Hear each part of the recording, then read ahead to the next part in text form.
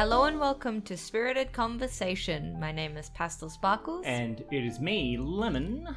And today we're talking about The Legend of Korra.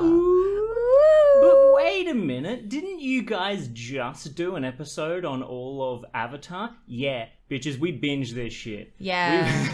And this show is bigger than Avatar, like lengthwise. So, Is it? yeah, this is a whole extra season.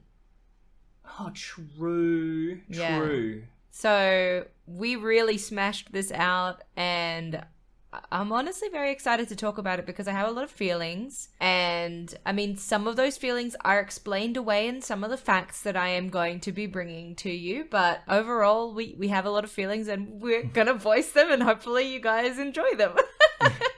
I think it goes without saying that, much like our Avatar podcast, this is going to also have spoilers for Legend of Korra. So if you don't want things spoiled, come back to this once you've watched the whole show. It's very easy to watch through, and we'll see you then. Yeah. Go listen to our other episodes Yeah. while you're waiting. But for this podcast, we have our most special cocktail yet. So this weirdo guy called It's Me Lemon decided to try and invent a cocktail. I'm so excited about it. I've been wanting to do it, and for some reason, I just never really felt comfortable enough to.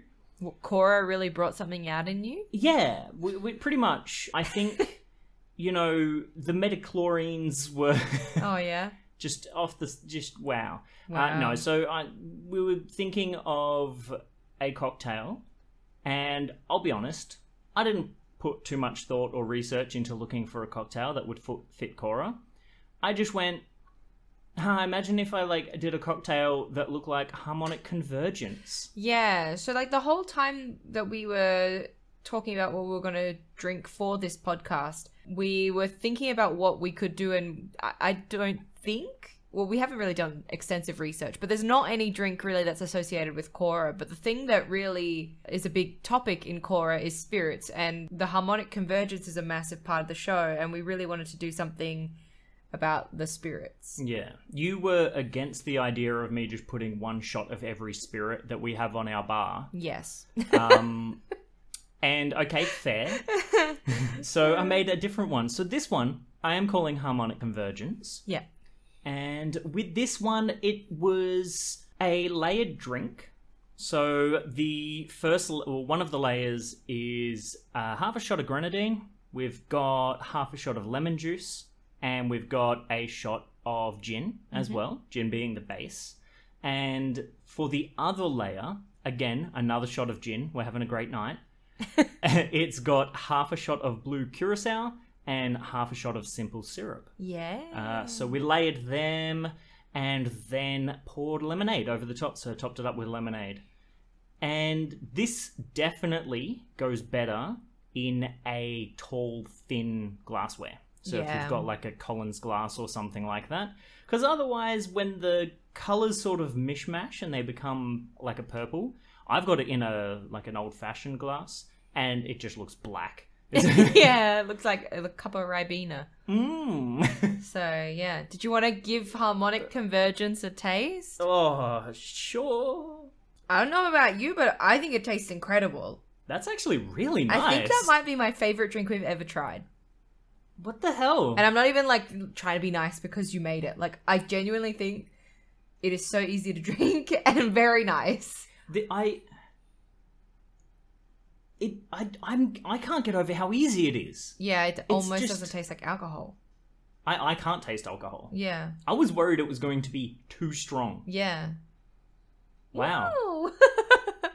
Yo, buckle in, fam. We making more drinks. But yeah, so where did you want to get started? Do you want to get started with explaining the seasons like we did for our Avatar episode? Yeah, that sounds great. Let's start from the very beginning. It's a very good place to start. All right, so season 1 was titled Air. So in Korra, unlike Avatar, we're not going through the elements that Aang is learning. In this, Korra already knows almost every element except for air. So the first season is about her acquiring the air element, which is the hardest for her to learn for some reason. In this show, unlike Avatar, they explained it as it is the element that you personally have the hardest time identifying with. So she's very hot-headed and very abrasive and stubborn, which is the complete opposite of the personality type that is usually associated with air. And that's the reason why she struggles with it, despite fire being the natural opposite of water, which is her original element. Which I just want to quickly say, throughout all of Korra, she throws more fire than anything else. Yeah, fire is Korra's, like, number one element type used.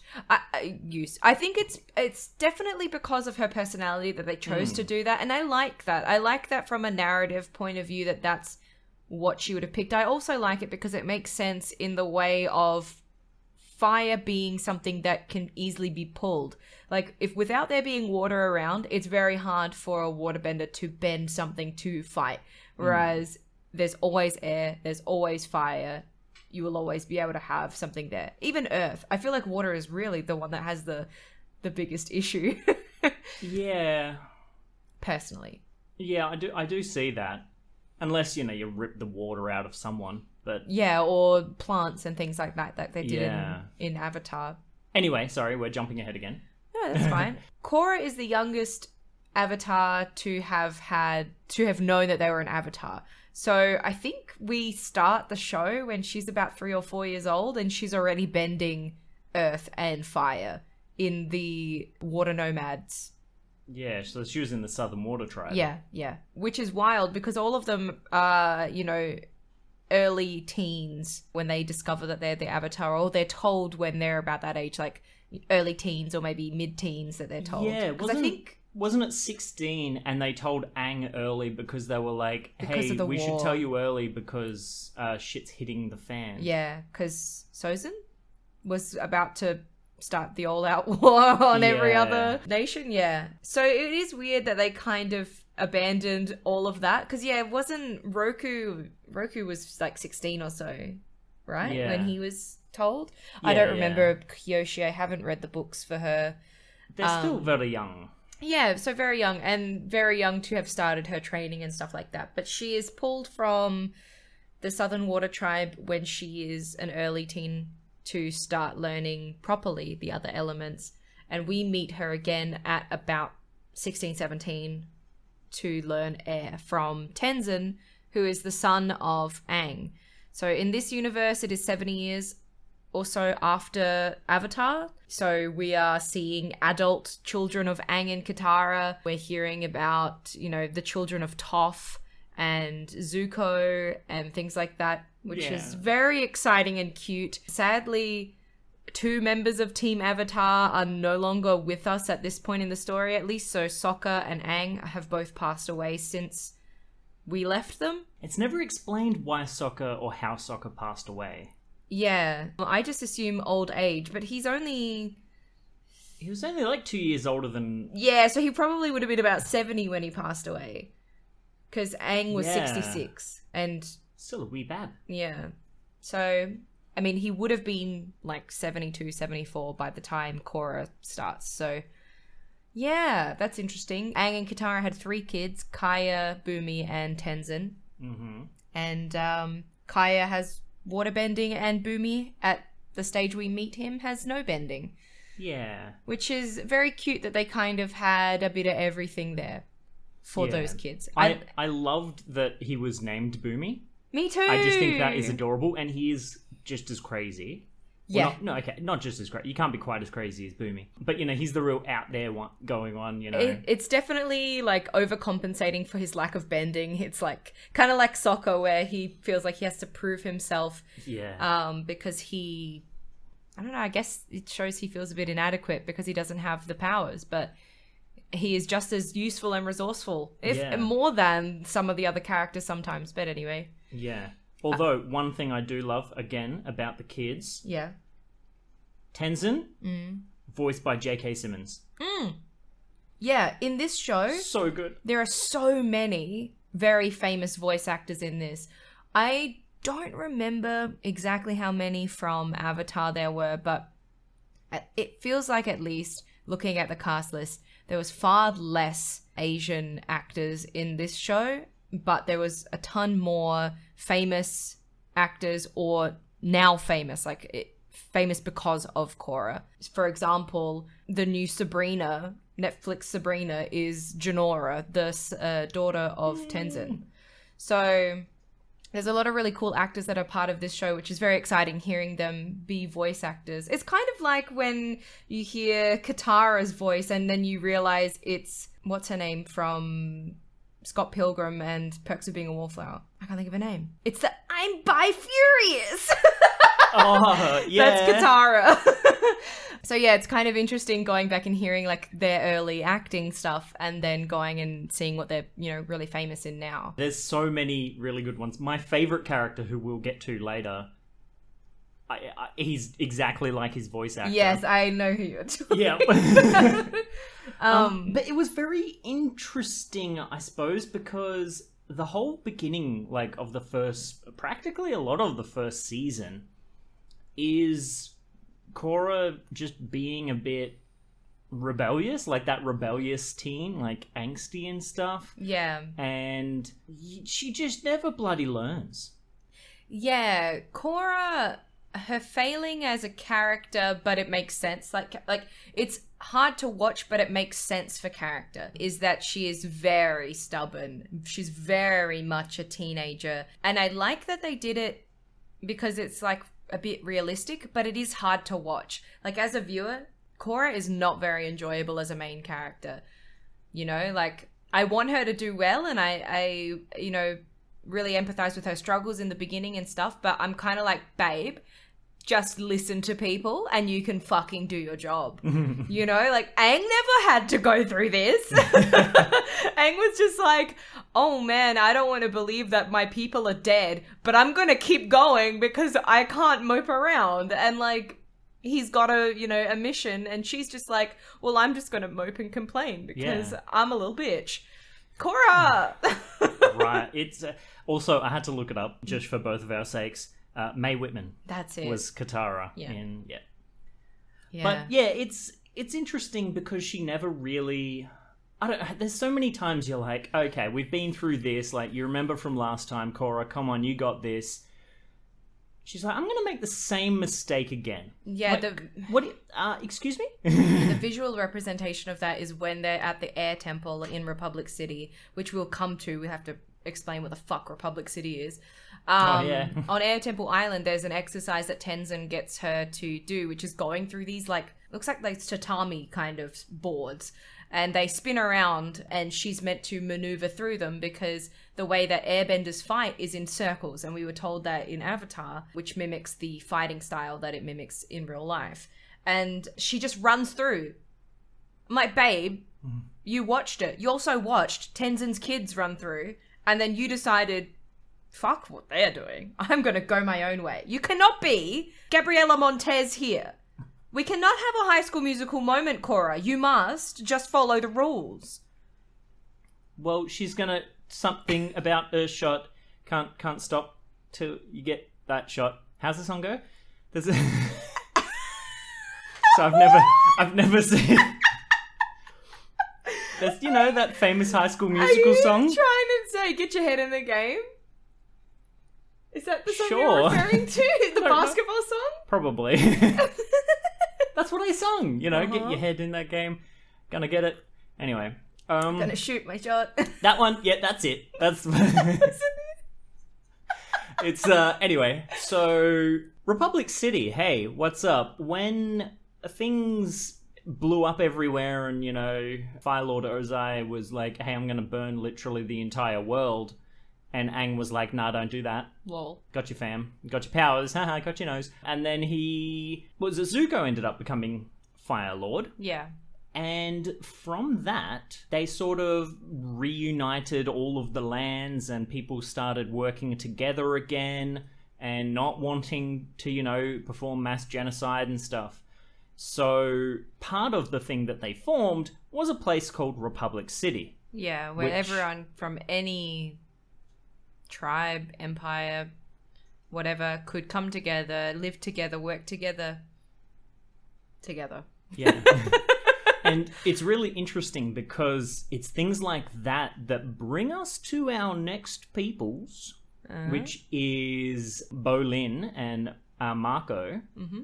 And they are brothers, but one is a firebender and one's an earthbender. Yeah, which is really interesting, especially after Avatar, where, siblings are of the same bending style more often than not. Yeah. And then to come to that where styles are kind of gotten rid of and you just use the power, which I don't know if it's lazy in terms of like tradition style or if it's just a sign of being modern or more modern, because this is set in kind of the 30s. Like that's the kind of vibe we're feeling from the show now. Yeah, it definitely took a very large jump into like a modern thing, like they've invented cars and like we're in such like a different the vibe. Mechanical age, Yeah. like the industrial age.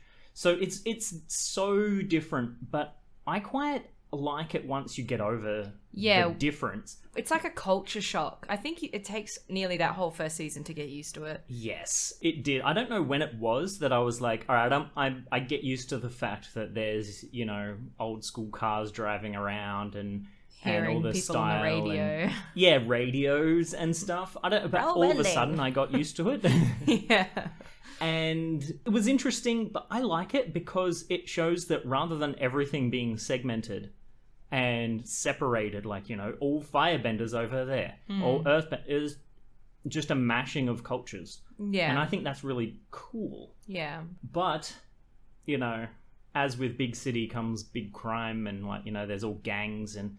Yeah. And so it's very cults heavy on that 30s kind of, mafias and mobs and then, cults and stuff like that. It really lent into the stereotypical things that you think of when you think 30s. Yeah. Definitely 1930s New York. And, but it was styled to, like, old Japanese-style buildings and things like that. Yeah. But it was... I personally, just to get into more of what the first season was about, so the big bad evil guy, loved.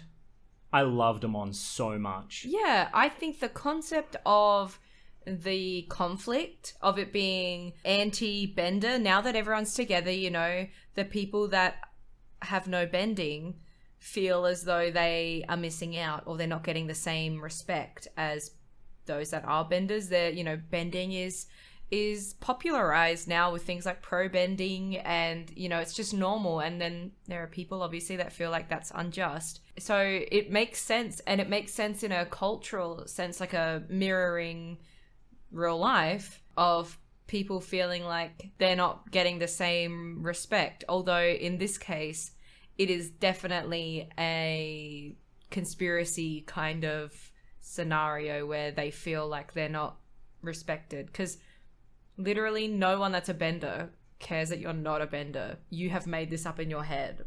Yeah. And it's fueled by people like Amon. So it's really, it's very World War II.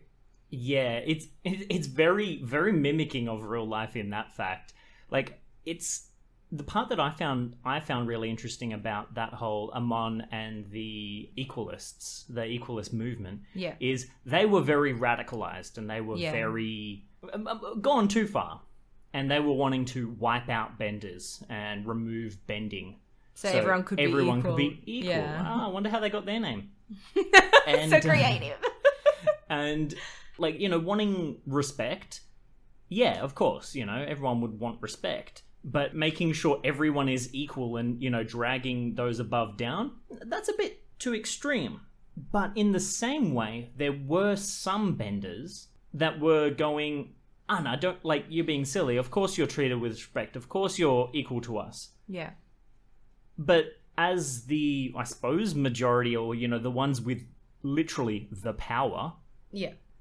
You're not in the place to say that someone else isn't. So that is a real interesting, even current day, especially cultural conversation to have. Because you can't, if you've got power, you can't tell people below...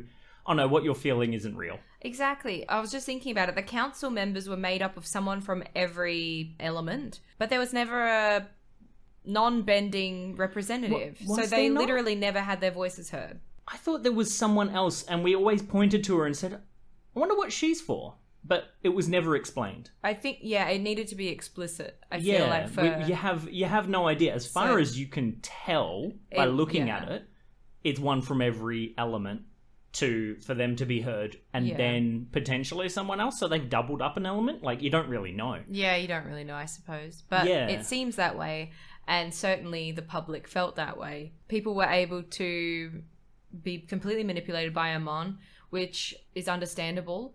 But the best part about that story is finding out who Amon is, finding out how it's linked back to Aang, and then where we go from there.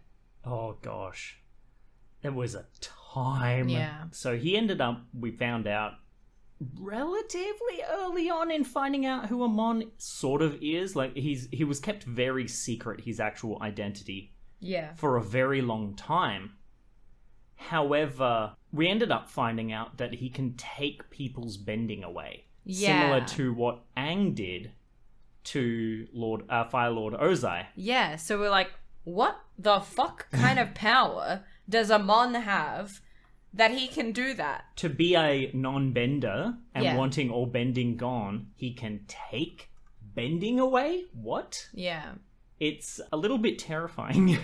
Yeah. And they were very scared of that because he definitely started going and targeting some very powerful people. Yeah. And one person that he was trying to go for, and I was terrified of, who we just haven't brought up yet, is absolute Queen Bey of smashing your face in, Miss Beifong. Yeah, I forgot about that. I was like, we've talked about Bolin, because Bolin was one of the targets for one of it. But yeah, I completely forgot that Lin, daughter of Toph, one of the daughters of Toph, at that point, the only daughter we'd met, had her bending taken away. And one really cool thing that Toph brought down from learning herself is metal bending. So the police division in Republic City all have metal bending, which I think is just so cool that they made that like a normal power. Yeah. And they really explored the like additional elemental powers in this show, which I think is really neat too. Yeah, definitely. It makes definitely sense because everyone's intermingling and everyone's learning more about themselves. Like, of course. Yeah, now that everyone's connected. When you're progressing as well, like with technology-wise, you're going to work out other things. Yeah. But, and especially with someone that is so connected to their element and being able to explore like Toph was, and then being able to teach other people, that's going to get other people thinking, what else can I do, and things like that. So it is very cool. I love that concept. Yeah. And especially because all the cops have, like, cords and, like, steel wire. It looks like on their arm. Attack on Titan almost. Yes, it is a very big Attack on Titan vibe. Yeah. But it's so cool because they're, like, zipping around on buildings and just, you know? So cool. Yeah. I guess we'll quickly wrap up that season.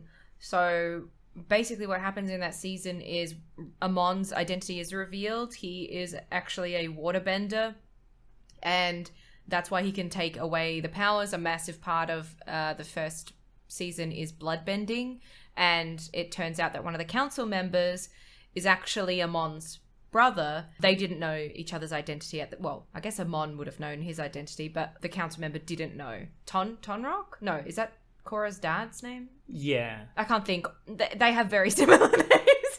Yeah. But yeah, so they're brothers, and they are both the sons of one of these really big bad evil guys back when Aang was still around. Yeah, he was like leader of all the crime and stuff in Republic City. Yeah, Yukon, yes, that's right, because it was practically Capone. Yeah, I thought that was a very funny twist.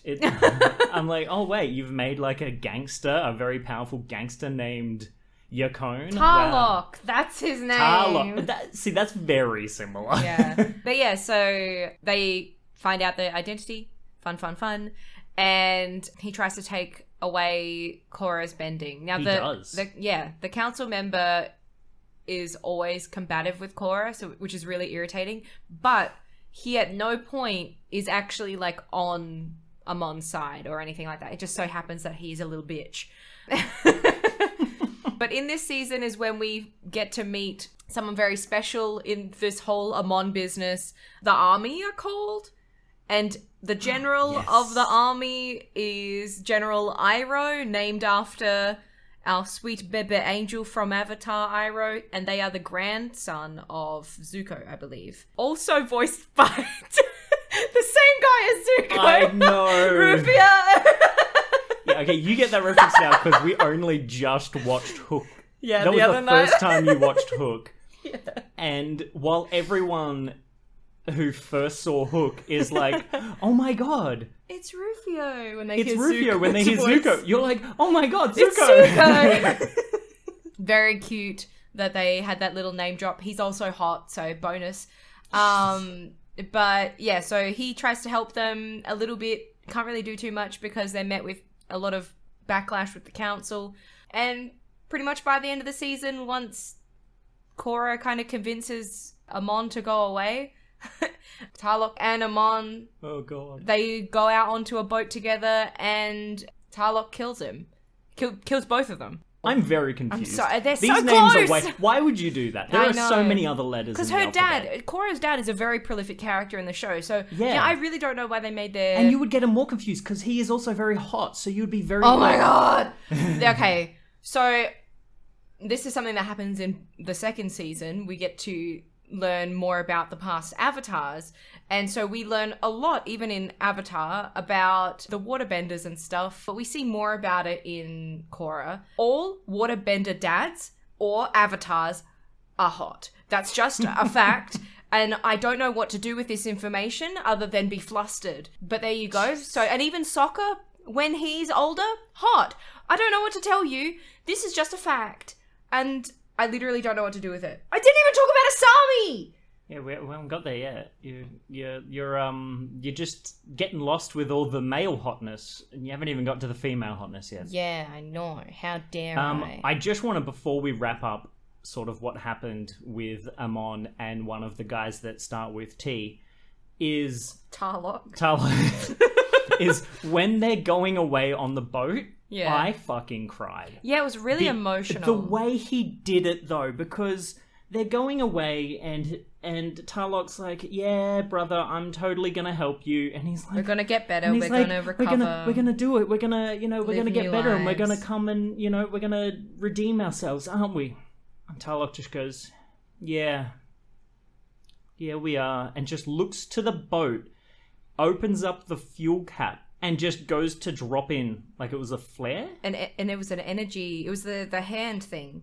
Oh yeah, the energy shocking hand that the people that don't Equalists have used. so equalists will use to stun benders. Yeah. And he just goes to shock that, and Amon never turned around to face and look at his brother, but just starts crying as he's driving the boat. And I was sitting there going, he knew what was going to happen. He knew that he was going to do that, but he was just like, it's okay, I'm going to... And then he's just like, yeah, it's all right. And I just got, One Flew Over the Cuckoo Nest vibes from it.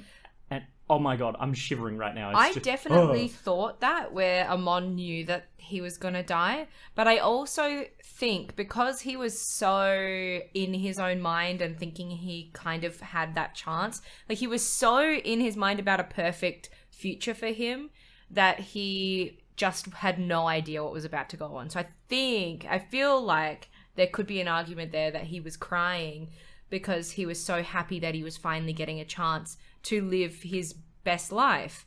And then Yeah, it's so he had no idea because he never turned around. Yeah. But maybe I feel like both theories. Either way, it was just emotional as heck, and it just messed me up. Yeah. Anyway, tell us how hot Asami is. Asami very hot.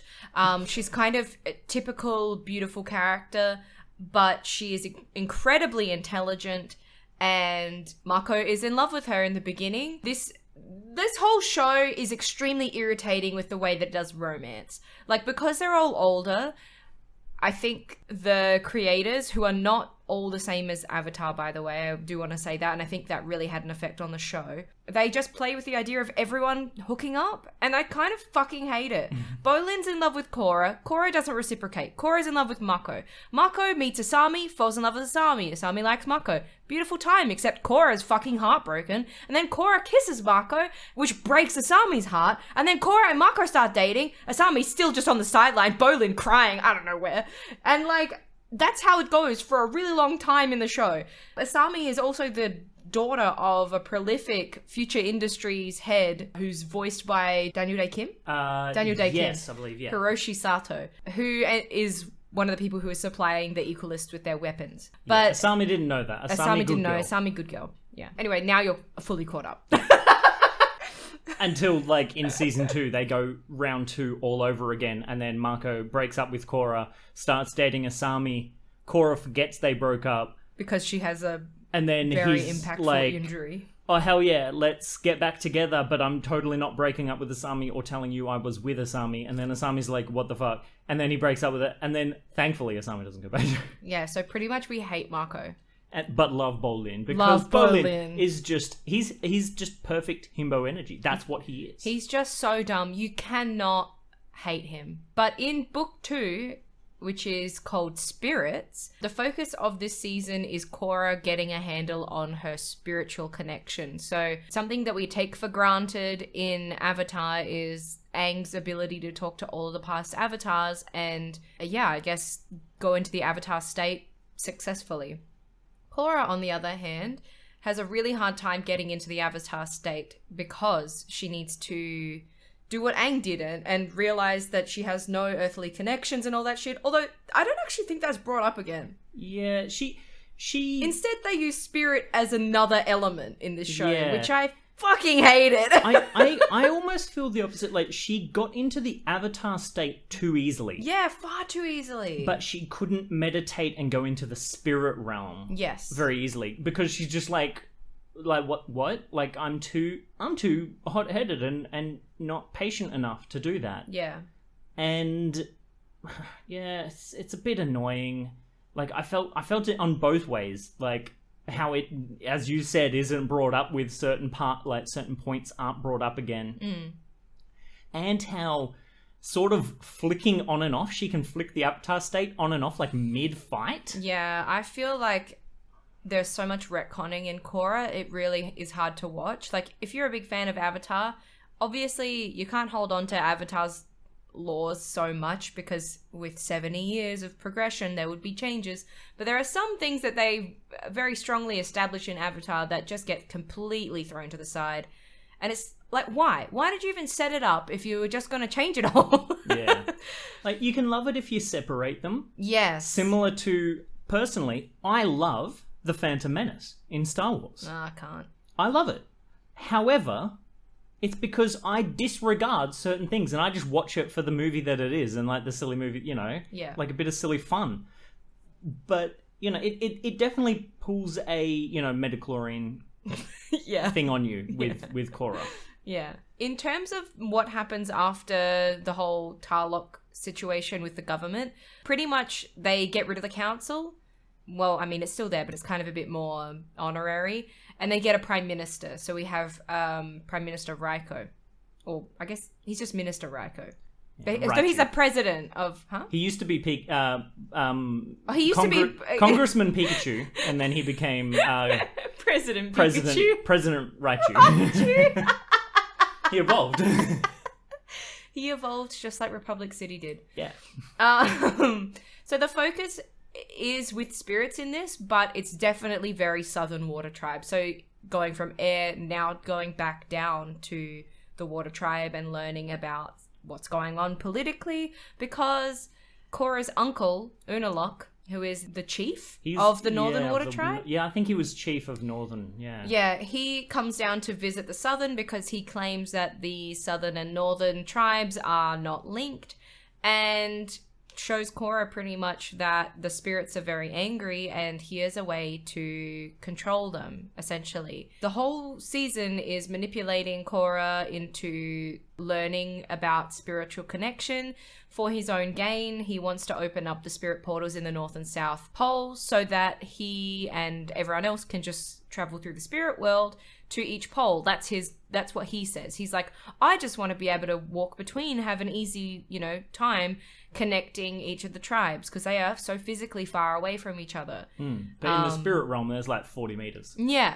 So that's what he wants to do. However, what he fails to tell Korra is that harmonic convergence. Oh my god, the name of the podcast and the cocktail is upon us, and it has been, 10,000 years since the last one. A fair while. Which is when Rava, the spirit of light, and Vatu, the spirit of darkness and chaos, fight each other to determine who is the winner for the next 10,000 years, kind of. Like, who's going to be the leading spiritual guide for the rest of the spirits. Yeah. And so far, it has always been Rava that has won, who turns out is the spirit that has fused with the first Avatar, which gives us the whole Avatar situation, which is passed down. So Rava is in each Avatar. That's never brought up in Avatar, which is fine. I mean, there's, backstory building is not a bad idea to do in stuff like this, but it was an interesting way of doing it. We got to see the first Avatar one. It's very funny. Yeah, the He's first number one's one. called One. When you said that, I remember you were like, oh, it would suck to be the second Avatar because you've only got one to speak to. And I was like, only got one to speak to, and you just lost your shit. I'd never even noticed that was his name. I personally, though, loved the whole story that they added with that. Oh, I loved one story. About how the humans first started, and they used to live on the back of lion turtles, which is the thing that told Aang how to zippity zap away. Ozai, yeah. And they used to live on the backs of them, and it was those that when you were going to hunt in the spirit realms and leave your lion turtle, the lion turtle would give you the power of an element. So he'll be like, yeah, here's flame, here's the power of fire for you to go hunt and protect yourself against the spirits. Yeah. And that was really cool. And it ended up being one who went to multiple, because everyone's disconnected. They didn't know there were other lion turtle cities. Yeah. And he went and ended up getting every single element from a whole bunch of different lion turtles. Well, because he mastered fire. Yeah. He mastered it enough that he was able to travel far enough through the forests and stuff to get to the next ones. Yeah. And he also befriended the spirits while he was there. So, they were trying to push him away because they're like, hey, you come here and kill things. Yeah. You bitch. And then he's like, no, I'm different. Yeah. Even though he's a little bit of a shit at this beginning. Yeah. And then, he meets Rava and Vatu, who are fighting because they're about to meet harmonic convergence for the first time for us. And he pretty much sets Vatu free from Rava's clutches. And, Vatu starts bringing chaos to the land. And in an attempt to apologize for doing that to Rava, they combine powers and become one so that he can fight Vatu and trap him into the spiritual tree. I don't remember the name of it. Yeah, big spirity boy. Yeah. And I think that was really cool. And the other thing I loved about that whole story of One and how the Avatar first came about is the art style during that storytelling. Oh, it was beautiful. It was sort of old. It looked old. Yeah, and it sort of looked like it was an animated scroll. Yeah. And it was really done beautiful. So well. I absolutely loved it. Yeah. But, we learnt all about that and why the Avatar exists and everything like that. So it was great to learn, and I really liked that they added that. Yeah. But Mr. Unalaq... Yeah. I was getting there. I was going to say this too. Mr. Unalaq, he's like, sup, I want to actually, free Vatu. And I want to fuse with him. I'm going to become a dark avatar. The first dark avatar. And Vatu's like, yeah, I'm keen. Yeah. Because it beats being stuck in a tree forever. Yeah. That's something I really fucking hated. I hated that we got something like that, a dark avatar. Yeah. We didn't need that. What are we doing here, guys? What are we doing? The only good thing about that was in their fight at the end of the season, Korra turns into a giant spiritual woman and fights God. Unavatu and kills him. The only thing about that is, though, it is never explored in the show, and I wonder if it's explored in the books. Is there a future for the Dark Avatar? Because being killed doesn't stop That's an avatar. a good idea. So I never thought of that. Does that mean that, let's say, in future Avatar stories, is there going to be a Dark Avatar that the Avatar has to fight against, and then it's essentially just a reimagining of Rava and Vatu fighting again? So I would assume no. I hope not, because it's stupid. But then they never should have added it. Yeah, because the thing is, the one way that you can end the Avatar cycle is killing the Avatar when they're in the Avatar state. Yeah. And he became super duper Avatar state when she cleansed the spirit of Vatu, which also killed Unalaq. Yeah. Their ship name is Unavatu, as you mentioned before. And so I would assume that's sort of like the end of that cycle. Yeah. Short-lived cycle. Yeah, I mean, we never really see Unalaq out of the spirit state, though. So that's why, I mean, for me, I don't know personally that there was that connection that he was killed in the spirit, you know? Like in the Dark Avatar state. Yeah, so that's why I'm like, you know, that could be something they explore. I hope not, but it's something that they could explore. Well, maybe it's like left open and unknown just in case, you know, they ran out of ideas. Yeah. Now, Unalaq, one thing about Unalaq is he has some very creepy twin children. Desna and Eska. Yes, who look very similar. And Almost the same. In almost fact, the same if it wasn't the eyeliner. Yeah, Eska has like purple eyeliner. Yeah. And is voiced by Aubrey Plaza. Yeah, that's as soon as I heard the voice, I was like, why do I know that voice? Yeah. And yeah, Aubrey Plaza. And What a babe. And she's just being Aubrey Plaza. So. Yeah, it's kind of sad when actors are typecast, but then it makes it easy, I guess, for them because yeah, they just know what role to slot into. But yeah, she's just that monotone that she always is pretty much in most of the stuff she acts in. It suits her. Yeah. And suits It's the funny, character. yeah, and it made sense definitely for the character, yeah. But it was very interesting because for some reason Bolin was like, oh yeah, maybe I should date them.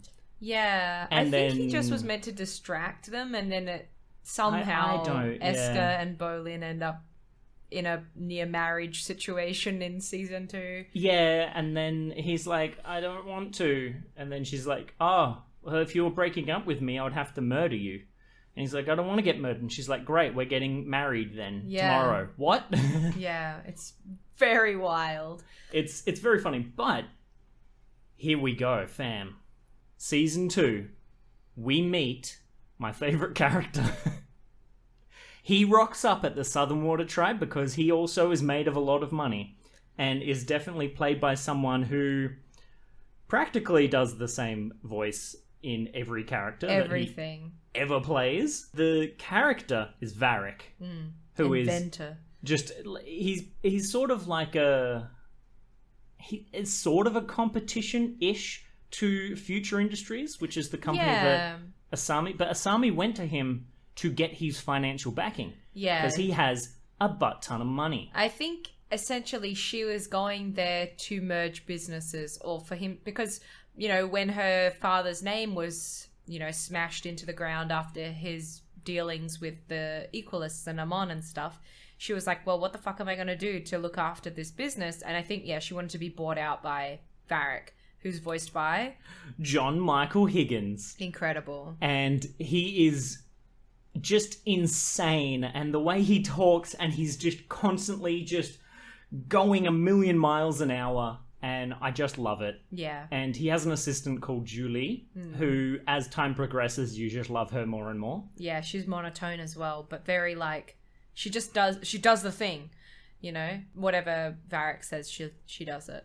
Anyway, Varric is amazing. Yeah. But he is stupid and annoying sometimes. He definitely presents as dumber than he is. He's He's very impulsive and entitled, and he seems to snake into situations and doesn't really care about who he hurts. He just has his own values as number one. So he's definitely evil in that sense, but he is still very loving and caring, and but like he serves himself, right? He doesn't serve other people. I wonder what his dark triad would look like. Yeah, well, he would certainly be very, very narcissistic. Yes. To the point where, you know, he ends up getting thrown in prison. Yeah. But when you go and visit him, and Julie, who is not thrown in prison, is in prison with him because he's there, so Julie, his assistant, of course, is going to be there. Yeah. But it is a massive cell that he's in with beautiful bedding, and they're like, how the hell did you get this? And he's like, I built it. Yeah, my company built this, and I knew that one day I would eventually be here, so I built myself a prison cell for whenever he's always got a plan. He's always one step ahead. He's always one step ahead in ways that you think, why have you prepared for this? Mm-hmm. But he has, and he's done it really well. So he's very smart, but very stupid. Yeah, very stupid. Yeah. And I was really worried at the end of season 2 that we would never see him again. But he is in for the rest of the show. So yes, I was extremely excited about that, because the themes of Avatar and Korra are extremely deep and hard. And I feel like Korra is way, way darker than Avatar ever was. Like, we'll get to this, but like, especially the things that Korra deals with personally, like, they're extremely dark, and you really need those light characters like Bolin and like Varric to mix it up to make it not so depressing to watch, because it is really just so depressing. Yeah. But yeah, do we have anything else to say about season 2? I don't think so, no. It was kind of a season. Like, Unalaq was really cool. We learned a lot of things. Oh, the spirit portals were left open. There was debate whether Korra was going to close them, but she left them open so that the spirit world and the human world could be together once again. Yeah. And now spirits live in Republic City and in other places. And yeah, Boomy gets Boomju as his sidekick, which is a little spirit that looks like a flying bunny rabbit. And yeah, so that's pretty much book 2. Like, there's lots of stuff that happens and we've missed so much stuff. But it's really, there's a lot of lore to go through. Yeah, so. We don't want to make this episode 2 days long, so... Yeah. So book 3 is Change, which is really interesting. And the big bad evil guy in this, Zahir, is an extremely interesting character, I feel. Yeah, very... They're antagonists, but they're not evil, in my opinion. Yeah, it's they're not evil. They've just got a very twisted way of looking at what is good. Yeah. And you can sometimes see their point of view, which is the perfect evil guy. When people he's written really well. Yeah, when you can see how someone went down their path, and empathize with them, and that's when you know you've written a good character. Yes, definitely. Yeah. But we got really thrown off. I'm pretty sure it was like almost straight away in this season. When it was Boomy was chasing after Boomju, the little spirit, and fell off a cliff. Yep. And then was like, well, I'm going to die. Oh no, I'm going to brace myself from hitting the ground, and starts airbending. Yeah, so since the spirit portal's open, I'm glad I finished with that now. Yeah, I know. It made a bunch of people from around the world able to bend air. So tons and tons more people are all of a sudden finding the ability, which pretty much breaks Tenzin's heart. He was like in a good way. He's just like, oh my god, I am actually going to be able to rebuild the Air Nation. That's something that he never imagined. You know, his family are the only airbenders left after Aang. And now there's the possibility of them actually having a nation of their own. And he can now give his culture to other people and have them live like him. And he's just so excited about it. And it's so beautiful. You really feel for Tenzin in that moment. But I think it touches on it, and it addresses the fact in a real, a serious way that people would actually do. Because it is people from all nations and all areas and all ages and backgrounds that all of a sudden can airbend. just out of the blue. Yeah, people in the Earth Kingdom, in Ba Sing Se, and, you know, people in even the Southern Water Tribe are bending, and it's crazy. So they go on a huge expedition at the beginning of the season to go and kind of pick up the people that they have had reports of being able to bend. Yeah. Which was very interesting. Yeah, because when people were born into the air nomads back when they existed, yeah, it was, you're an air nomad, you are a vegetarian, you don't believe in, like, you don't have worldly pleasures and stuff like that. It's very, like, monk-esque. Yeah. And these people didn't grow up like that, so they don't have those beliefs. Yeah, they don't have those values at all, which is actually so cool. I really liked that they did it as a story, because why would someone just be ready to change their whole life like that? If they had no reason to believe that way, they never grew up that way, why would they give up meat? Yeah. Why would they, give up their worldly possessions and live with people that aren't their family, Like, Tenzin has his family with him, but these new people can't bring their family with them. They're learning from Tenzin and from Jinora.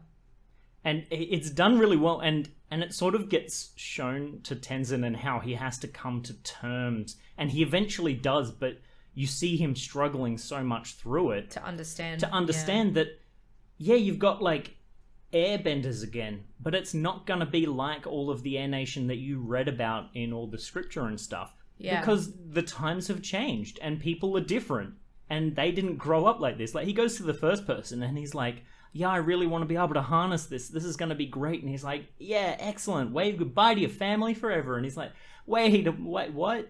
Yeah.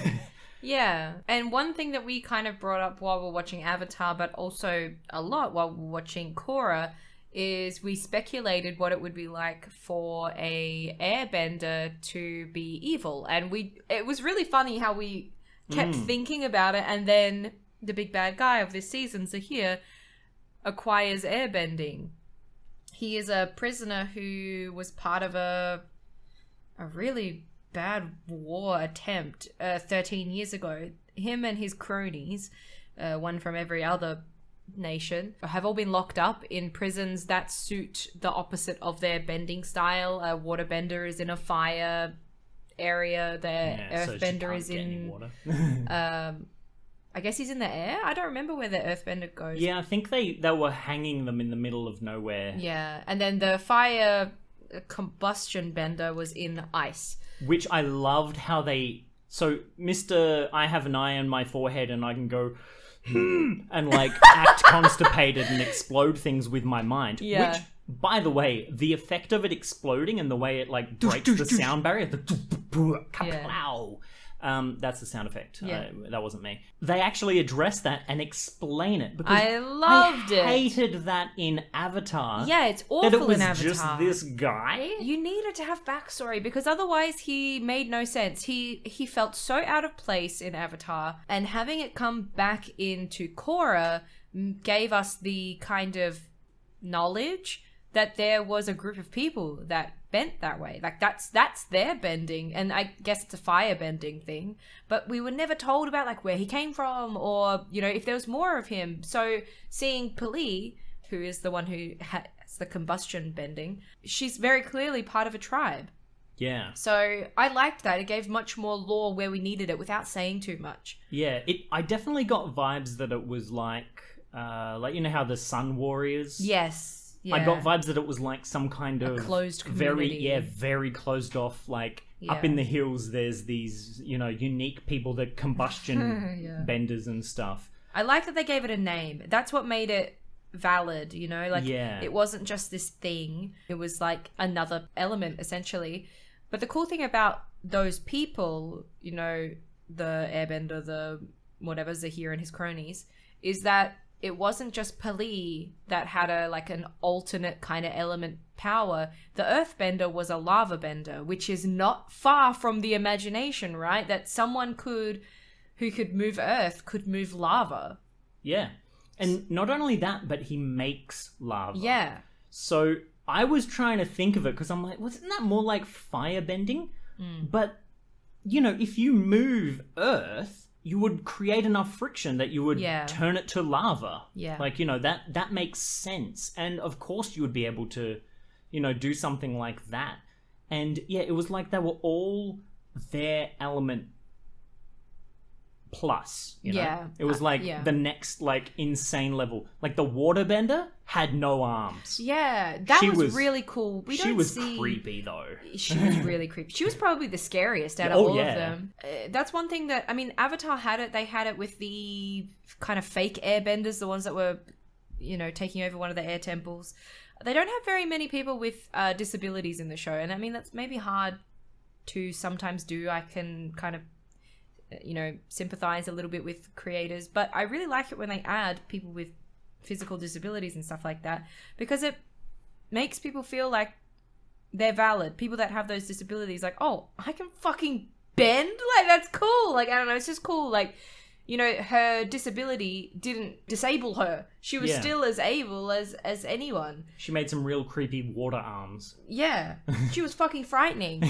But yeah, so I really liked that they did that, because I think besides her, there wasn't really another character that was like that. Only mentally did we see any other people, and I mean that in Trauma, and we see that in Korra. You know, I don't think anyone else had any kind of hindrance like that. No. Other than, I mean, Asami being a non-bender, but like not really, you know.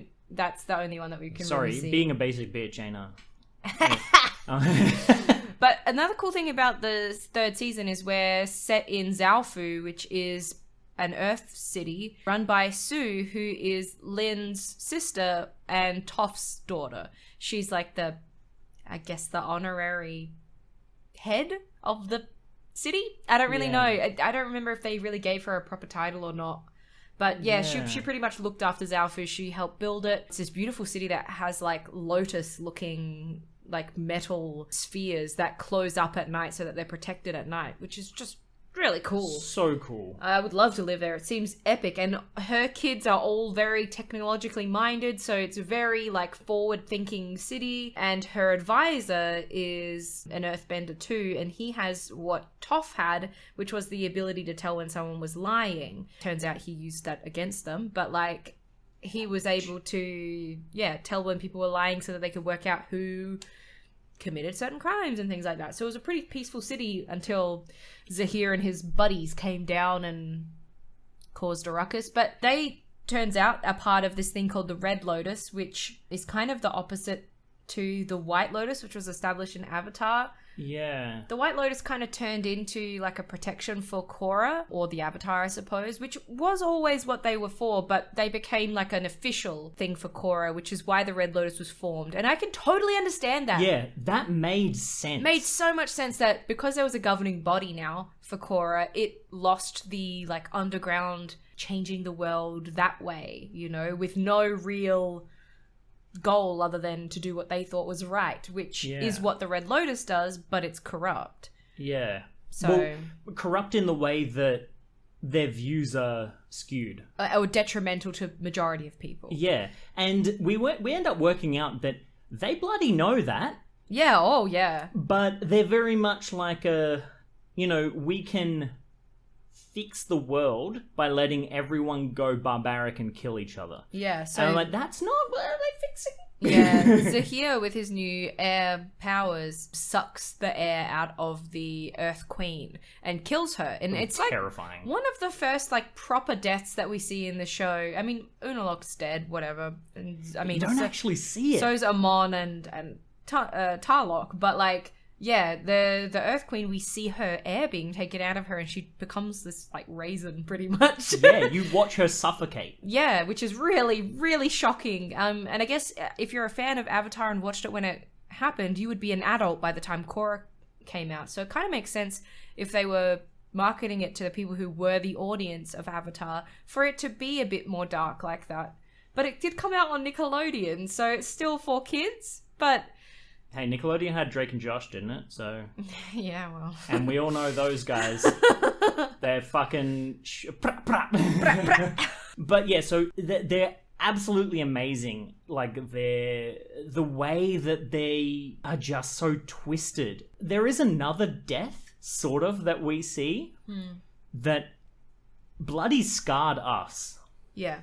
So what ended up happening was Zahir... Zafar, wherever you are. Well, I'll tell you where he was. He... So he... Oh, yeah! I was trying to work out what death you were talking about.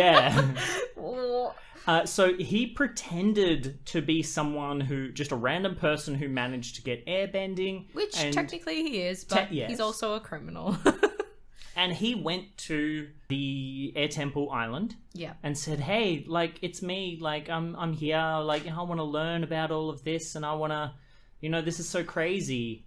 Oh my god, it's so crazy, god, lol. look at me airbend. Whoa. And, for the people that are there are like, oh yeah, that's cool, fam. And being like Tenzin's wife and Pema children. and, yeah. And Milo. And also Tenzin's sister, who I've forgotten the name Kaya. of. And Kaya. I think Lin is there as well. Potentially, yes, yeah. And Lin was there as well. Yeah. It was just the whole fan bam. But so what happened was he went there, and he actually went there with the goal to look for Korra, thinking Korra was going to be there. Yeah. Plot twist, she's not. Yeah, she's in Zaofu. Psych. And he went, all right, cool. I'll just poke around in Tenzin's stuff and stole some old scrolls and things like that. And one of the scrolls he took was from one of the old gurus. Yeah. And it was about sort of reaching the next level in airbending. Yeah. And part of it was you need to have no worldly tie, no worldly possessions. Yeah, so airbenders already had no earthly possessions. That's what they promote, no physical things. Yeah. But this was the next step, no even emotional connections. Yeah. And unfortunately Zahir loved the combustion bender. Ali. So he got to the next level. I wonder how, but doesn't he love combustion Doesn't girl? he have Pali? What? Oh. What's going on? Anyway, so it was Sue, wasn't it? Yeah. So they were fighting them and everything like that. It's the final battle of the... Well, one of the final battles. One of the final battles, yeah. And Sue's like, I'm going to fight the shit out of you. And she's like, I'm going to blow you up with my fucking mind. And Sue's like, damn, you actually almost are. So... So Sue metal bends her armor off of herself and throws it at Pali while she's about to do the combustion thing. And you can see in Pali's eyes, they grow wide and she's like, oh fuck. Because the armor curls up around her head and she does the combustion and blows up herself pretty much. She explodes her own face off. Yeah.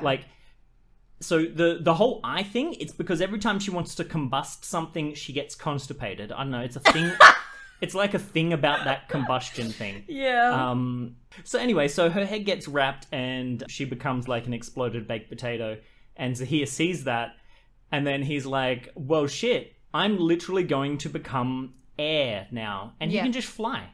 Bitch can fly. No other airbender has this ability. Only that guru really had that ability. So yeah, now he can fly and no one knows what to do. I love that. I love when you don't know what to do with a villain. That's when it's really scary. Because Zahir really could not be stopped. And I think he, out of all of the villains, is the scariest by far. Because you understand him. Yeah. You understand him and you don't know how to handle him. Yeah, and he was unpredictable, and he always, even when Pali was there, he acted in a way that he had nothing to lose. Yeah. And someone with nothing to lose is terrifying. Yeah. And he was bloody terrifying. Yeah. It was crazy, and seeing that death just tormented us, because we were like, oh my god! Yeah. Pretty much after that happens and he learns to fly, he tries to do the whole take air away from Korra thing. And Korra's like, nah, bitch! Goes into the avatar state and is like, hee hee, bye.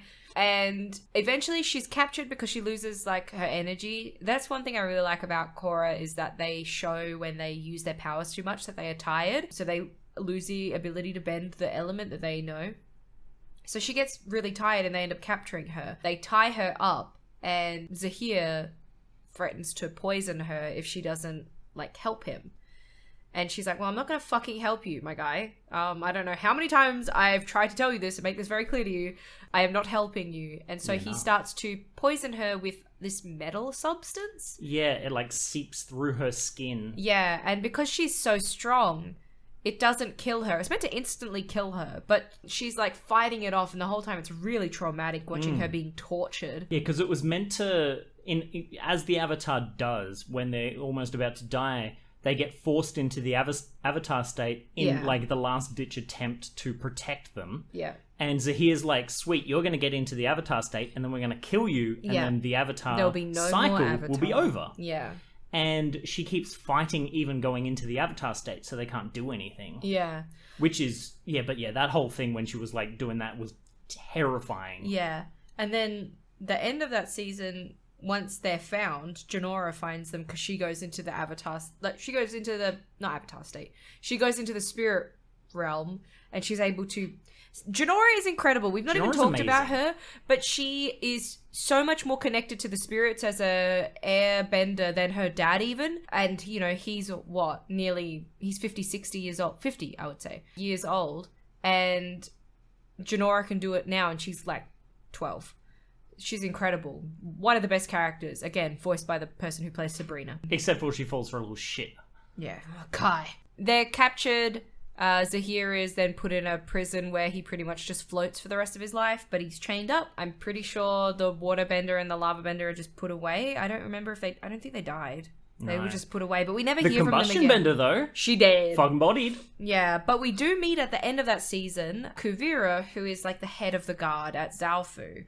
And the fact that she's named suggested that she was going to be a big character in the next season, and what do you know? She's the fucking big bad evil guy of season 4. Hell yeah. Hey, do you know what? Fun fact, never saw this one coming. Guess who voices Kuvira?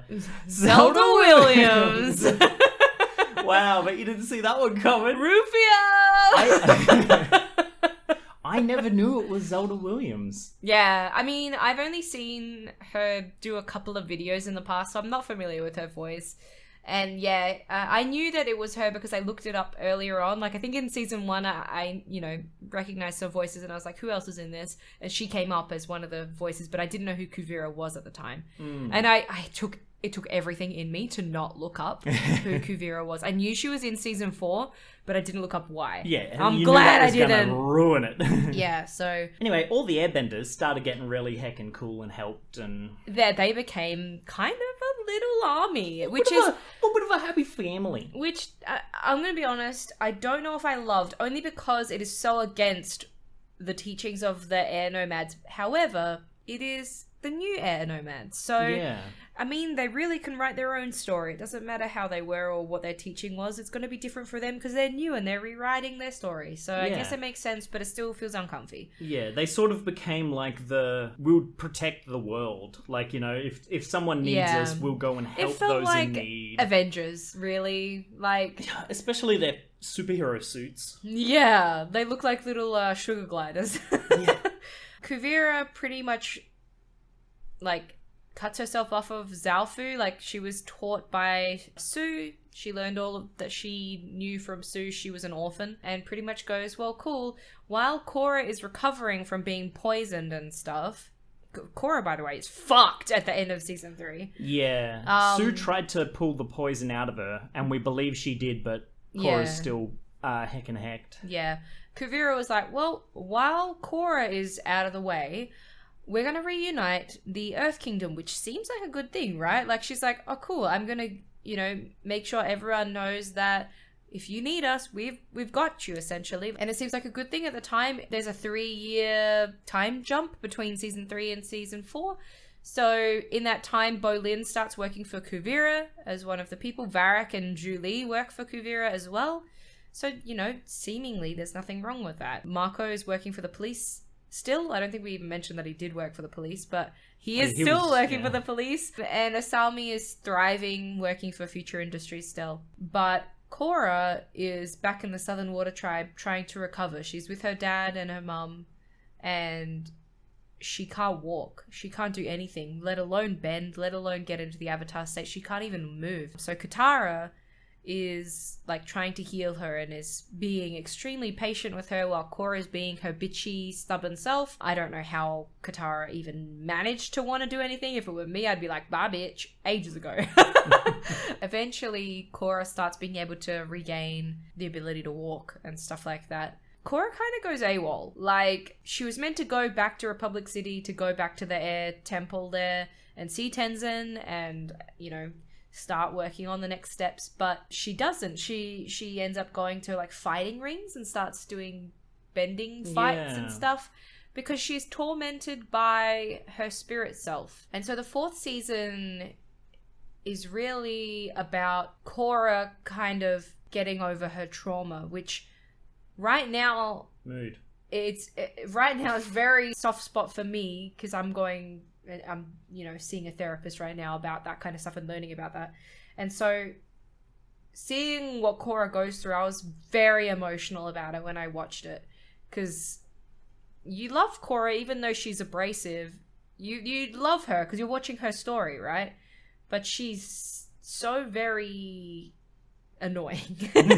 But when you watch those parts, you're like, oh, like, fuck, kind of. That she's gone through so much stuff. She meets Toph in the spirit wilds. Yes, who ran away a few years ago and no one knew where she was. Yeah, so she's went and hung out in the forest, in the swamps. Yeah, so she's been by that big tree that's in Avatar that connects the whole world. Oh my god. Which is so cool. It's in both Avatars, both Avatar The Last Airbender and James Cameron's Avatar. Yeah. Yeah, really big. Toph is kind of... Toph, yeah. Toph is exactly the same character. It's so good. I loved it. I love that she is still like just a bitter woman, and now it makes so much sense because she's an old woman. Yeah, so it's she's like a bitter old woman. a bitter old woman. But one thing we do learn from Toph is she says, "Of course you're struggling to do stuff when you've got that metal poison in you." And Korra's like, "Hold on, what? Sue got it out." And she's like, Sue ain't that smart. Like, you know, my kids aren't that good. I'm the fucking good one. Yeah. So she ends up teaching Korra how to get the poison out herself and then get back into the Avatar state. And it's really interesting. And she ends up even getting support from Zahir as well. So she goes and confronts Zahir because it was that trauma that was sort of keeping her... Yeah, the fight that she had with Zahir, and the fact that she was poisoned at all. Yeah. So that was a really cool and interesting thing. They end up getting Toph to... She ends up helping try and fight Kuvira, and... Yeah, with Sue and Lin, so they're all reunited. Yeah, in like a really awkward way. Yeah, there's a lot of family drama there. Yeah, very much so. One of the things that we end up learning is Sue's, I suppose, and discarded son. I don't know. I think he's it's like the eldest son. Yeah, he just doesn't like. It's like Sue doesn't. Well, he feels Sue doesn't care about him as much. Yeah. Anyway, he goes and gets engaged to Kuvira. Yeah, well, he's already working for Kuvira, so there's a connect. It's not wild that it happens. Just out of the blue, he's just like, let's get engaged. No, so they've been working, and then they end up dating, and then getting engaged, and Kuvira's like, hey, I've united everyone in the Earth Kingdom by literally threatening their lives, and that's how I'm doing it. And she gets called the Great Uniter. Yeah. And she's not really. Psych, she's actually a baddie. It definitely feels, again, like a World War II reference. It was the amount of references to sort of the Third Reich and that kind of thing with Kuvira was unsettling so. Yeah. To the point where... The great weapons and stuff they build a giant cannon which travels on parallel train tracks. Yeah. Exactly like the Nazi army did. They had the cannon that could shoot, I think it was like 400 kilometers or something like that. Yeah. That went side by side on like 2 parallel train tracks that they had to build. So that was a little bit okay. Yeah. And then they had re-education camps that they would send people to. Yeah, that's one thing that we kind of learned later. Like, once Bolin and Varric and stuff have been working there for quite a while, Bolin ends up going into the upper ring, I guess, and works with Kuvira and Baatar. And she pretty much tells them what they actually do. But she's like, she still thinks, she's right in doing it. So she does it in that, I'm a better bitch than you kind of. But like, she's like, yeah, we teach them how to be better citizens of the Earth Kingdom, which means they take out the people that are firebenders, waterbenders, airbenders and stuff that are not pure earthbenders or, you know, Earth Kingdom. Don't have blue eyes and blonde hair. Exactly. And they, pretty much keep him in a camp and tell him, too bad, so sad, you now live here. Yeah, so it's pretty hecked, a lot of that. Yeah. And Bolin finally does learn. Yeah, he works out that they're fucking not good people. There's another little thing that we forgot to mention, I believe, about Bolin. Yeah. At the end of season 3 is we find out he can lava bend. Oh fuck, that's a massive part. Yeah, so Bolin's epic. So the whole of season 3 he's trying to metal bend because Korra and Bolin go to Sue to try and learn how to metal bend. Because they don't have Toph there, I suppose, to learn from. And Korra kind of gets it, and Bolin never gets it. And then, like, it's kind of sad almost that he never gets it, but then he miraculously has the power of lava bending, which is really cool, and I think is way more useful, honestly. Yeah. The one thing, because they always said during season 3 that, well, Bolin was saying that 1 in 100 earthbenders can metal bend. Yeah. And that's sort of the thing that everyone's got in their mind. And when we eventually meet Toph and Toph meets Bolin, Toph's like, literally anyone can learn to metal bend. So it's just, you know, because they didn't have her anymore, people just didn't realize that, you know, or they weren't training people the same, like, you know, the way that they needed to learn. So it was really interesting when they did that. But yeah, anyway, It sounds like not everyone's able to lava bend, though. Like, that's a real talent. Rare, yeah. Yeah. And she notices that there's something special about him, even though he's a dummy. Yeah, and she says that to him multiple times. In true Toph fashion. Yeah. Kuvira's like, all right, cool, I've taken over your Lotus world. Zaofu. And she goes, I'm going to go take Republic City, because technically that was part of the Earth Kingdom, yeah. Which she now calls the Earth Empire. Yeah. So, you know, as soon as someone's changing it to the Empire, you know they're evil. That's it. No, we don't want Disney to come chasing us.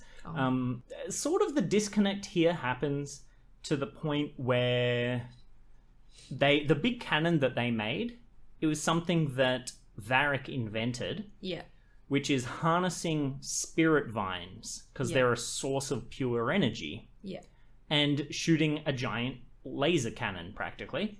And they made that on a big cannon on train tracks.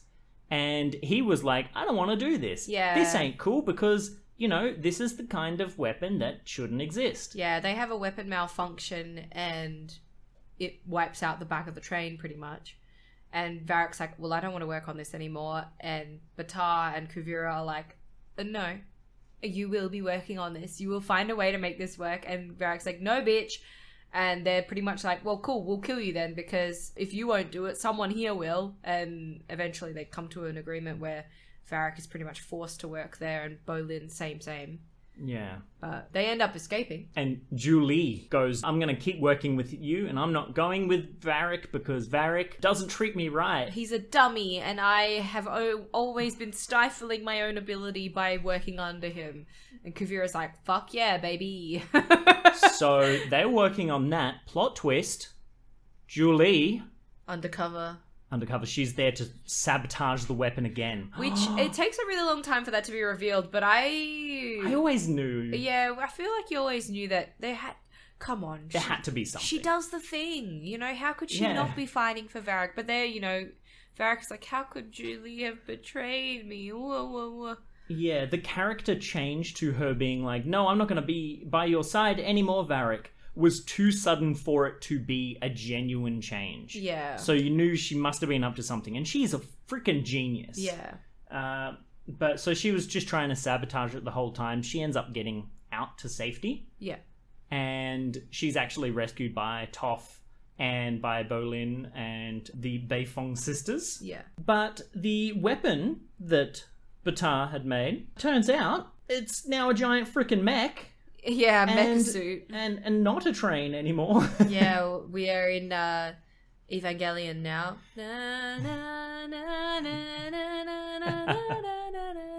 Bam! Is that the gun going off? Yeah. Wow. So they were like, yeah, we're totally going to attack in 2 weeks. And Julie's like, I know they're going to attack in 2 weeks. So everyone starts everyone Oh, yeah. starts getting ready for them to attack in 2 weeks, and they're like, "Psych, we know you're going to do that. Like, you knew that, so we're going to attack in 1 week." Yeah. And no one saw that coming. I know. I was like, you're all dumb. They literally saw Julie going with the information. So, of course, she would say to the other people, hey, by the way, they're planning to do this thing. So, of course, it makes sense that Kuvira would push those plans forward or at least change the date. Because why would they keep that same date when they knew and then they could be prepared for it? Makes no sense. But, yeah. Big giant mech comes marching with a big army, and they're like, hey, look how big and cool my weapon is. Kuvira blowing the shit out of ships and stuff like that with this giant cannon. And in order to shut it down, because they were like, how are we going to do this? They kidnap Batar. Kidnap Kuvira's love. That's genius, actually, because, you know, she'll do anything for him. Surely. Right? Wrong! What? What do you mean wrong? Pretty much aims the big spirit gun right at everyone. Korra, Mako, whatever, but also Batar. And it's kind of like, peace out, bitch. And of course she doesn't care about you. Batar, you're such an idiot. Don't you know evil masterminds that only think of themselves? Even Zahir! We'll go get married. Yeah, shut up. She's gonna marry a lot of different pieces of you now because you're splattering everywhere. No, psych, they didn't die. Yeah. So he ends up helping them on like how to destroy it because he's like, well, look, I guess I don't have loyalty I suppose to my her. fiance did try and kill me, and to her understanding did kill me. Yeah. And they end up attacking and bringing down said giant mech with some really cool shit. Yeah. There's so much to get through, so it's a cool scenes and stuff. So if you haven't watched it, or if you just go watch it again, Yeah. because that whole fight was really cool. Yeah, it was very stressful, but very cool. Yeah. The coolest things, of course, that happen is Julie Yeah. and Varric finally admit their love to each other. I was so excited about it. I was like, ah! The whole time. Because she went to say to him multiple times near the end, like, how much she loves him. And he's just like... And he's like, oh, thanks, pal. Yeah, no fucking idea But doesn't, what's going on. it's just like, zoo, like, over his head. He's just so stupid. Yeah. But then at the end, he's like, Julie, do you want to do the thing? And do the thing is like, they think, oh, then they want to get married. Even when they get married, it's like, do you guys want to do the thing? You may now do the thing. It's so beautiful. It's so cute. But speaking of, like you were saying before, how this getting a lot darker than Avatar, the final sort of Battle. fight and like running away when Kuvira is running away from Korra Yeah. is so dark. Yeah. You're looking at it like there's going to be a murderer like in the forest, kind of, someone's like stalking them or something. It's just, it was so creepy. It's really stressful. Yeah. But what ends up happening is Korra jumps in the way of the giant cannon to save Kuvira's life. Yeah, by doing the spirit energy. So she's kind of... That apparently was meant to be the scene that showed she mastered the spirit power. Yeah. And yeah, so she's able to save Kuvira's life, which at the end of the show, it sounds kind of like Kuvira's almost being redeemed by the rest of Zaofu, but no, I think she's gone away for a long, long time. Certainly Sue is very betrayed by her, so she Yeah. fucking hates her. Sue is pissed. Yeah, she's like, you took my son away, you took my city away from me.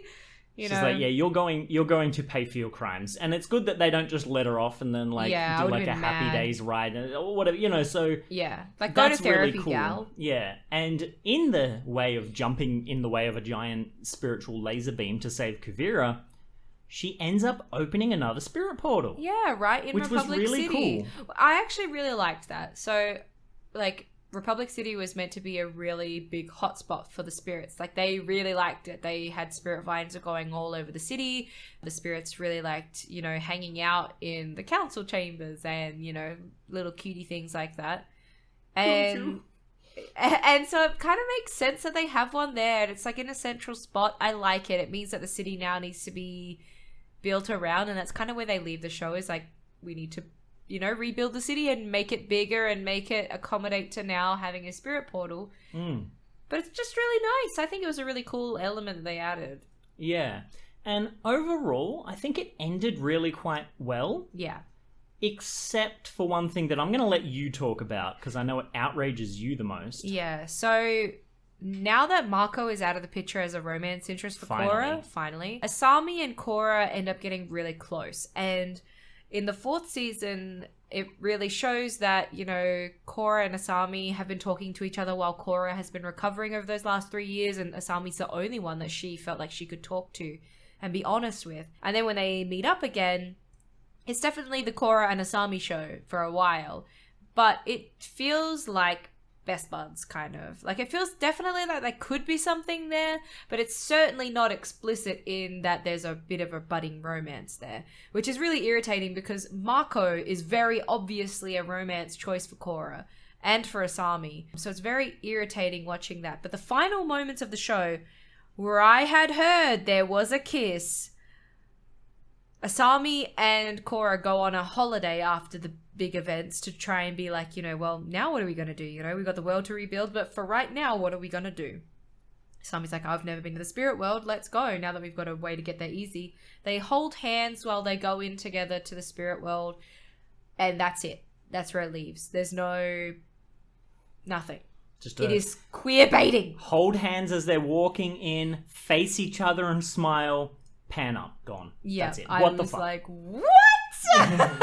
I was so mad because the whole time I had heard that Korra and Asami are together, and I had heard, kind of in the same way that Aang and Katara are together, and that's why Korra looks like Katara.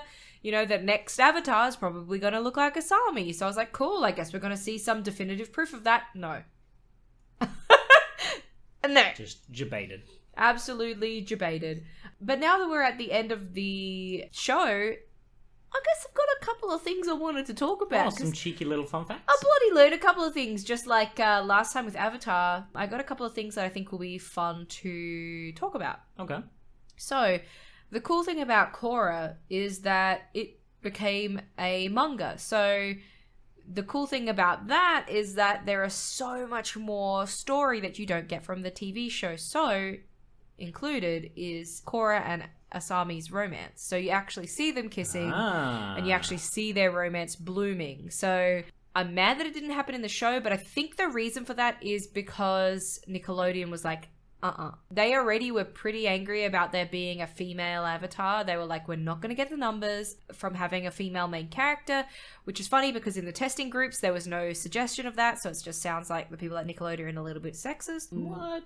That's just alleged. Alleged of Korra. Oh, but yeah, so I've got some fun facts for things that happen post-show. So something that you find out about is what happens to Kuvira after the fight. Oh, yeah. For Korra, she and Team Avatar handled the aftermath of Kuvira in Republic City with the expansion of the Spirit Wilds and a creation of a third spirit portal. Many people were left homeless and forced to evacuate, and reconstruction of the city drained the city of money, which is a really interesting kind of point. I would love to see what that means for Republic City. Like that now, because so many buildings were destroyed by that spirit weapon, right? Yeah. What that now means for all those people that lived near there. And yeah, like who the fuck has the money to pay for rebuilding the city? Certainly not the people that had their houses destroyed. So who's paying for that now?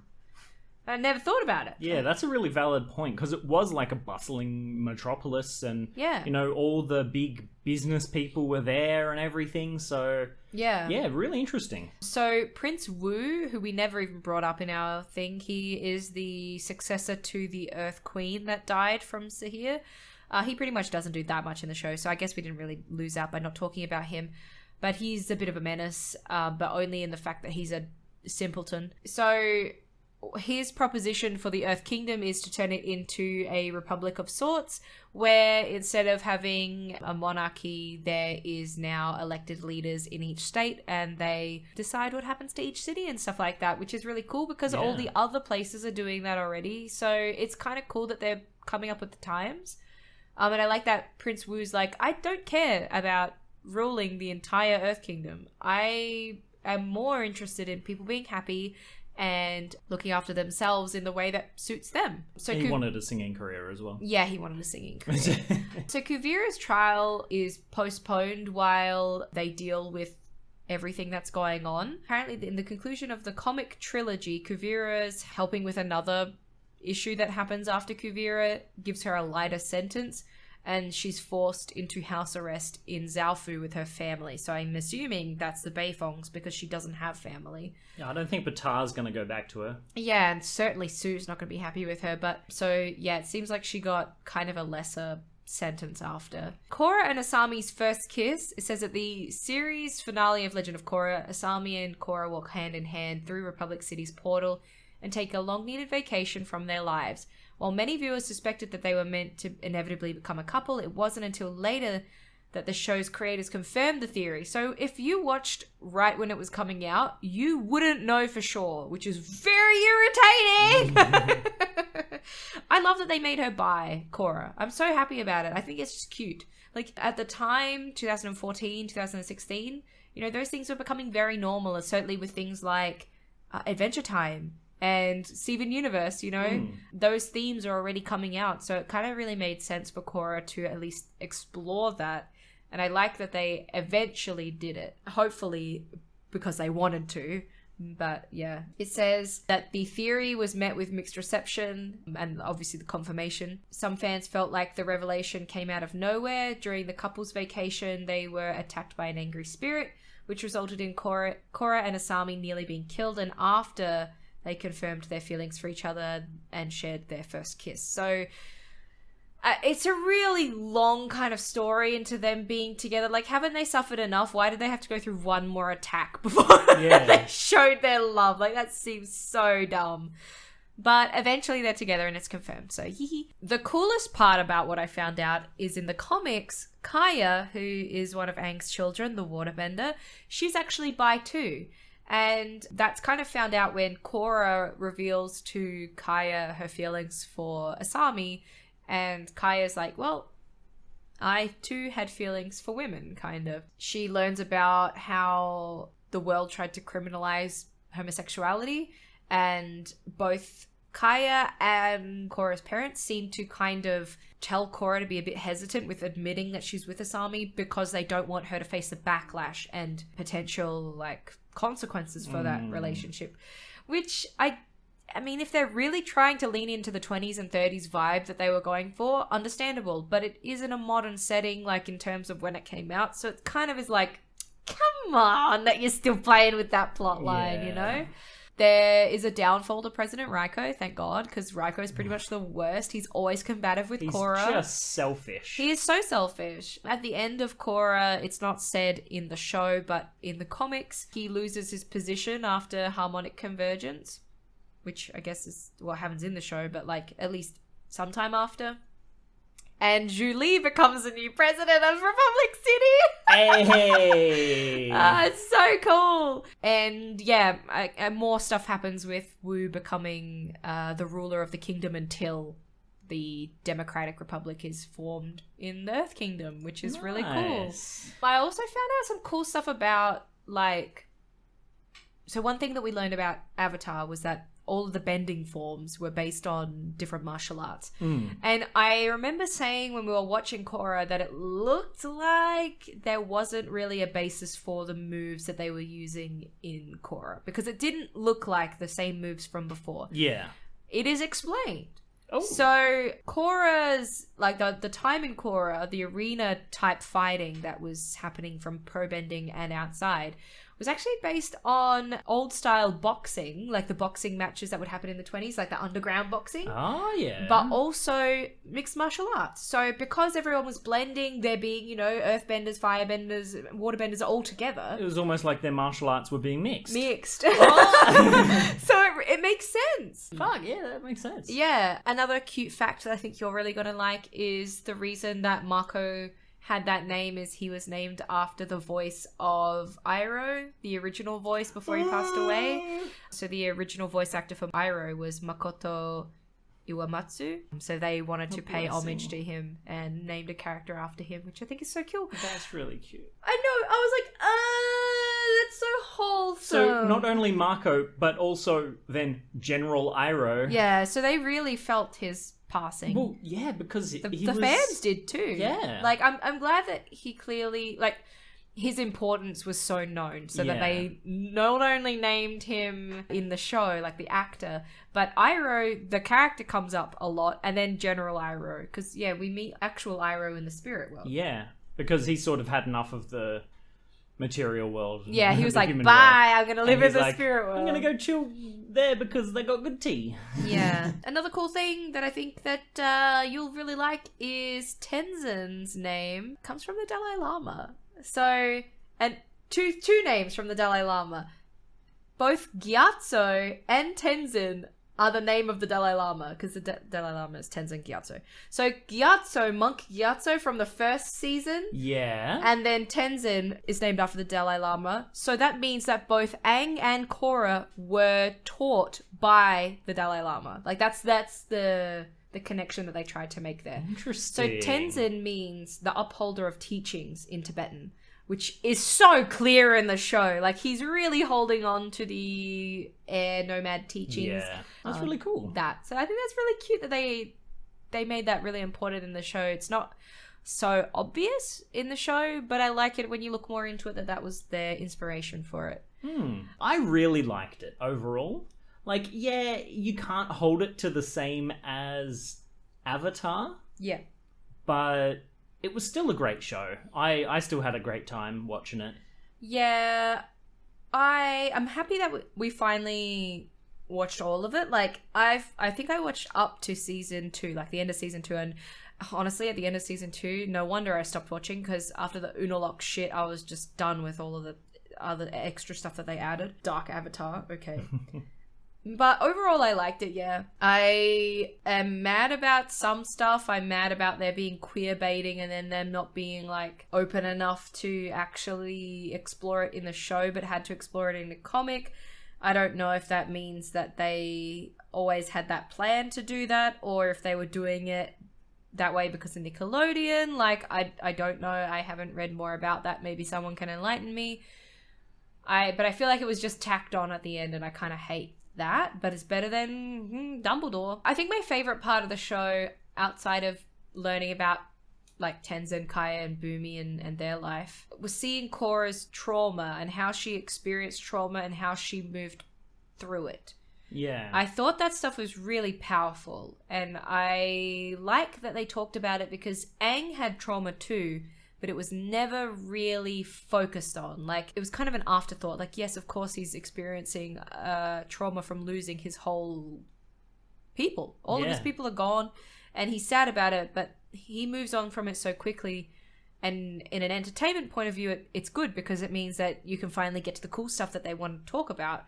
But from a actual character point of view, it is sad that you don't get to see a lot about his character in a way. So it's cool that they explored it with Korra, especially because the stuff that she goes through, even in those 4 seasons alone, is fucked. Yeah. There's a bit, cheeky bit of trauma. Like, going through so much pain that she loses her memory and has to go and connect to her spiritual self again to recover her memory just to be able to move on. She loses being able to talk to the old avatars, which, is something that Aang never has to deal with. Yeah. And she has to make so many big decisions on her own. Like, she literally goes through so much stuff. So I really like how they handled it, and I liked how they showed her getting, like, removing the poison and stuff like that. Like, finally being able to do it and help herself be able to move forward. And I like that she's not immediately good at everything. Like, she has flaws. She has real flaws, and she has to overcome them, and nothing comes easy to her. I really like that, because it makes her real. I was scared of that at the start, because, when they first see him, they're like, hey, yeah, we're, the White Lotus, and we're out here looking for the next avatar. Who wants to be an avatar? Yeah. And they end up going to, where Korra is when she's a wee bab. And they're like, are you sure your child's the avatar? And this little waterbending kid punches through a wall with earthbending, and then is shooting fire everywhere going, yeah, I'm Avatar. And it's like, yeah, okay, you're the Avatar. I like that. I like that having those powers did not mean that she was in a better position. Yeah, because I was scared that she was just going to be so powerful, naturally skilled at all that. Yeah. But no. Yeah. And so it was a pleasant surprise when they did that. Yeah. Another thing I really liked about the show was Asami and her dad have a really strained relationship after his betrayal. And he goes to jail and stuff. And it's not until the last season that she goes to talk to him and she's finally ready to be like, I never want to hear from you again, because he's like been messaging her and stuff like that. But she goes there and she has a bit of a change of heart. And she ends up making up with him. Like, not saying that she wants to, you know, have the same relationship as she once did, but she makes up with him, and she pretty much makes up with him just before he dies. So she's at least able to heal, knowing that she didn't have something left to do once he died. It just felt really smart from a relationships point of view, what they did with stuff like that, like parent and child. Like, I felt like there was a lot of parent and child relationships that they were talking about in this show. Yeah. They did it definitely in Avatar, but not to the same degree at all. Like, this was definitely, especially having Korra's parents both be alive, like that changed a lot about how parents were talked about. Yeah, and like the way that sometimes her parents would act. Like, her dad would sometimes not be the perfect dad. Yeah. And would sometimes be tough, and you would see her point of view from it, and then it wouldn't be until later she realizes sort of what he was failing to communicate properly. And yeah, or even like the stuff with Tenzin, Kaya, and Bumi, how Tenzin never knew that he was kind of like the favorite child, and that Aang didn't treat them all fairly. And I like that we saw Aang not being a perfect parent. Like, you know, he was the savior of worlds, but he wasn't so the best flawed. dad. Yeah, I really like that they did that from a narrative point of view.